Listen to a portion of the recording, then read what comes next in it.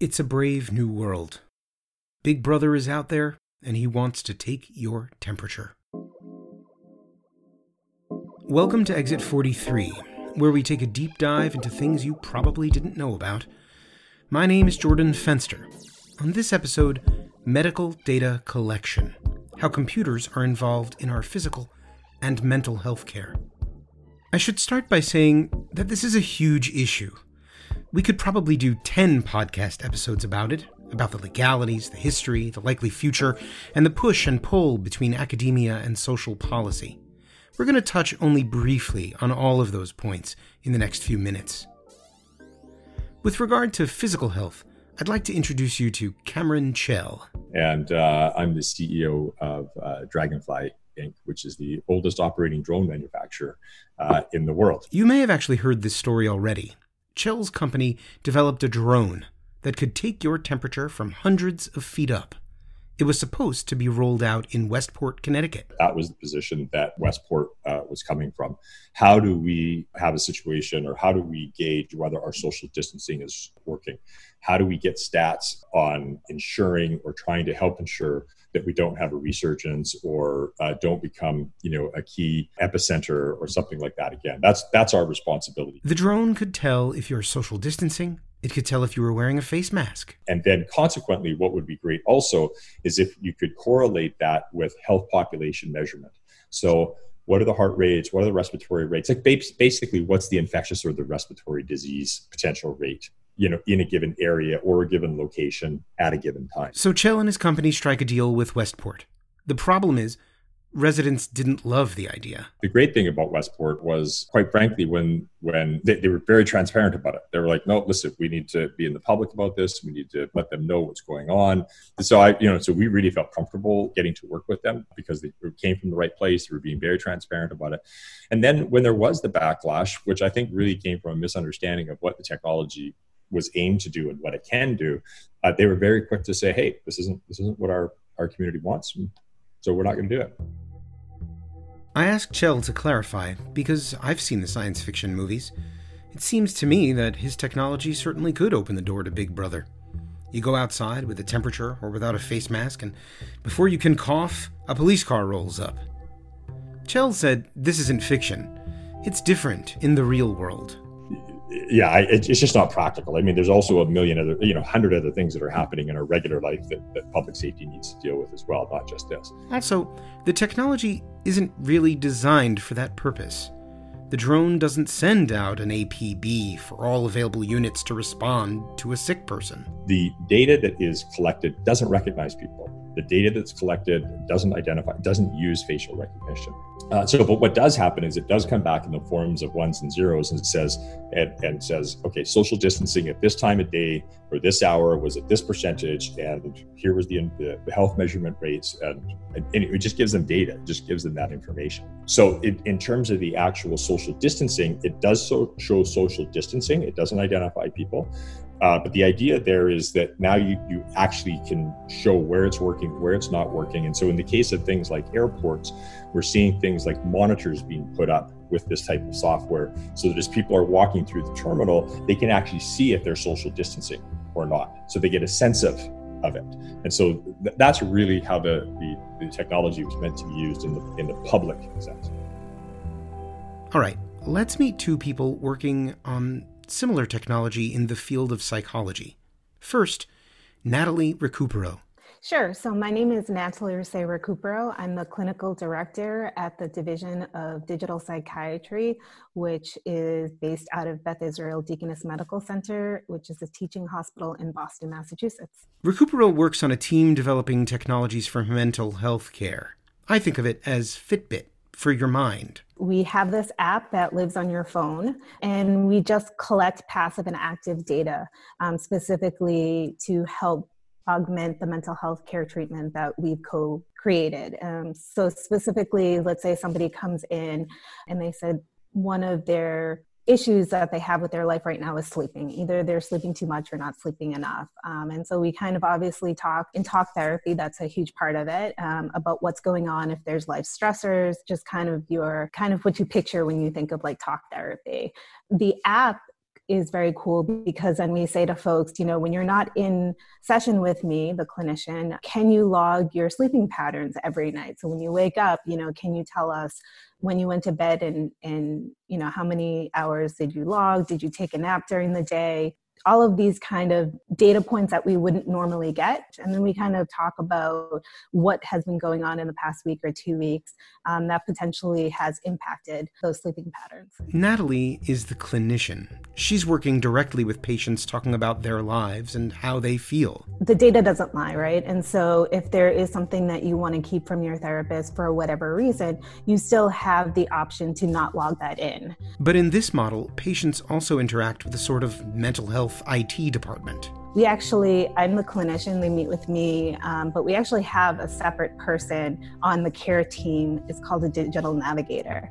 And her role is solely around app questions, app issues. Tony Wood is doing something similar. I'm Tony Wood. I'm the co-founder of Quantify. Quantify is a software company. We started to make AI analytics available to the behavioral health for the efforts of behavioral health. So we wanted to kind of unlock the power of AI to give people more power in monitoring and managing their disease, kind of like a glucometer or a blood pressure cuff for behavioral health. He talks about it as though he's designing mental health video games. You use an application on your phone, or you go to our website and you sign up, and your data is analyzed by our analytics, and it's private to you, and you're playing a optimization game against yourself.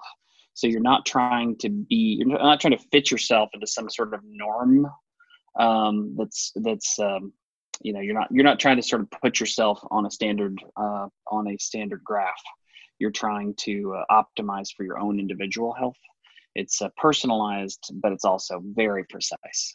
But it's not a game.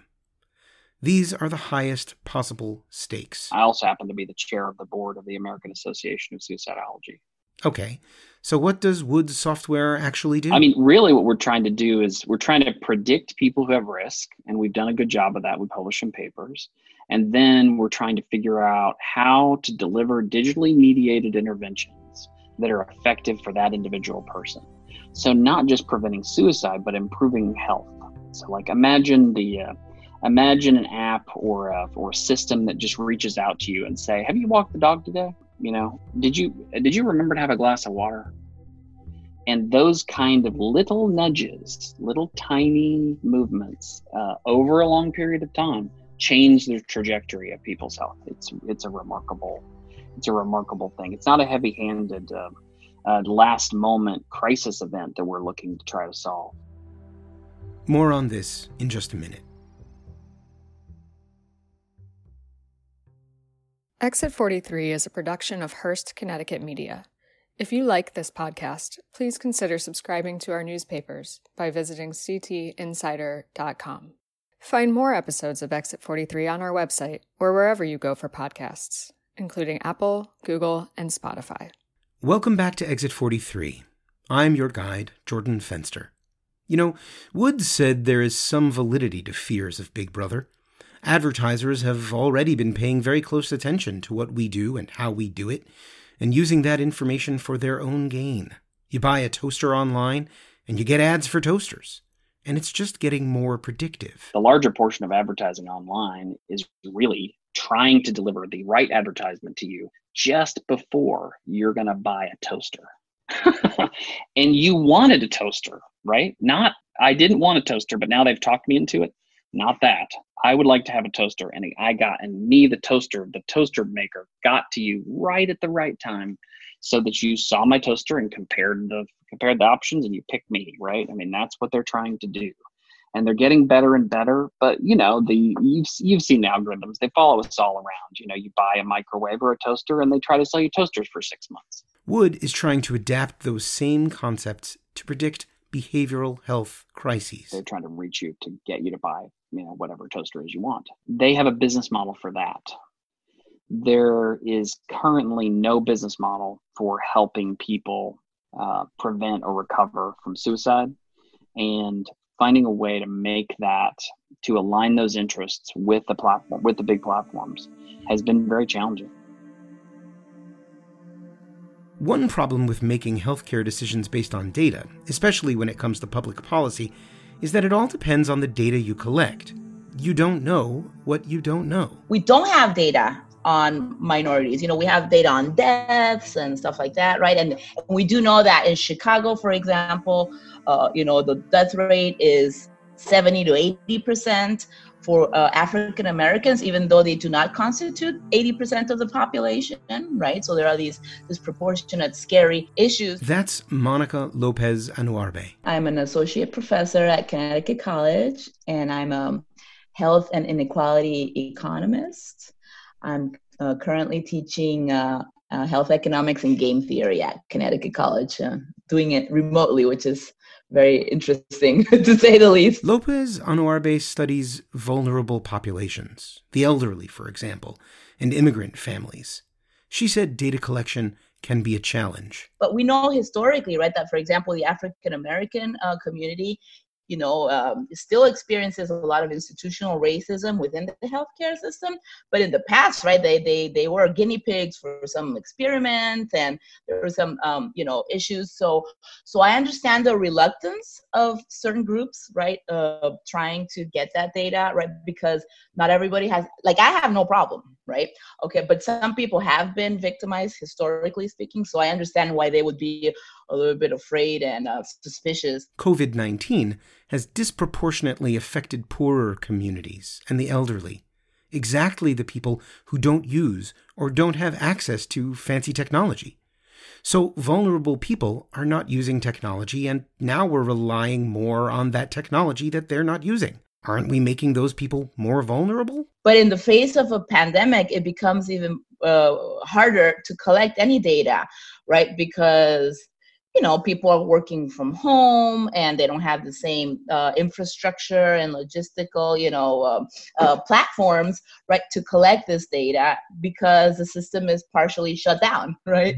Wood said that while the digital divide does exist, it might not be as much of a problem in the long term. The penetration of mobile devices among people of all socioeconomic status is rising in a way that is difficult to describe until we're reaching 99.999 repeating. So the digital divide still exists, and connectivity issues still exist, but even some of the poorest, sickest people have cell phones, smartphones, because that's one of the things that they use that has most utility for them to keep in contact with their communities. So there's no question about mobile devices penetrating all over the world. I mean, they're everywhere. In the meantime, advertisers will keep, advertising. The cat is out of the sack. Chell's deal with Westport may have fallen through, but he's working with other communities, though he wouldn't say which ones. We will announce the ones that want to be announced as part of their public awareness campaign, probably over the next couple of weeks here. So I think we learned a lot from Westport. We learned a lot of what not to do, which was a great lesson. He's also working with private companies. Imagine signing a waiver when you enter a theme park and a drone flies above taking everyone's temperature. There's some great brand names in there that you would think of. Everything from, workplace safety, conventions, centers, airlines, medical facilities, theme parks. And of course, there are exactly 0 laws dealing with this kind of data collection. It's a wild, wild west situation. We don't have a lot of laws related to this. There's not a lot of regulation. I don't think there's any, to be honest with you, that I can think of. Before I let you go, we're starting something new with Exit 43. Beginning with the next episode, we'll be doing multi-episode arcs on a theme, like a mini-series. Our first mini-series will be on the theme of inequity. My name is Jordan Fenster. This is Exit 43. And remember, if you have a story you'd like to tell, or if you're just feeling isolated and need to reach out, send me an email at jordan.fenster@hearstmediact.com. Thanks for listening.